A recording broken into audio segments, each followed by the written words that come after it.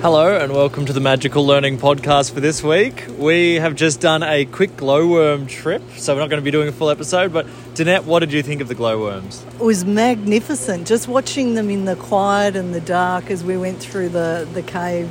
Amazing. And just watching the rock formations too. It's awesome, Des.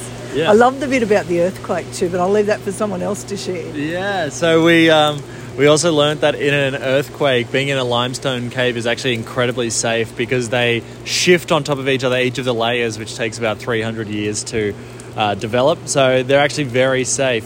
Kanika, did you have a great time on the glowworm trip? I did have a really good time on the glowworm trip. It was like we were in like an Avatar world.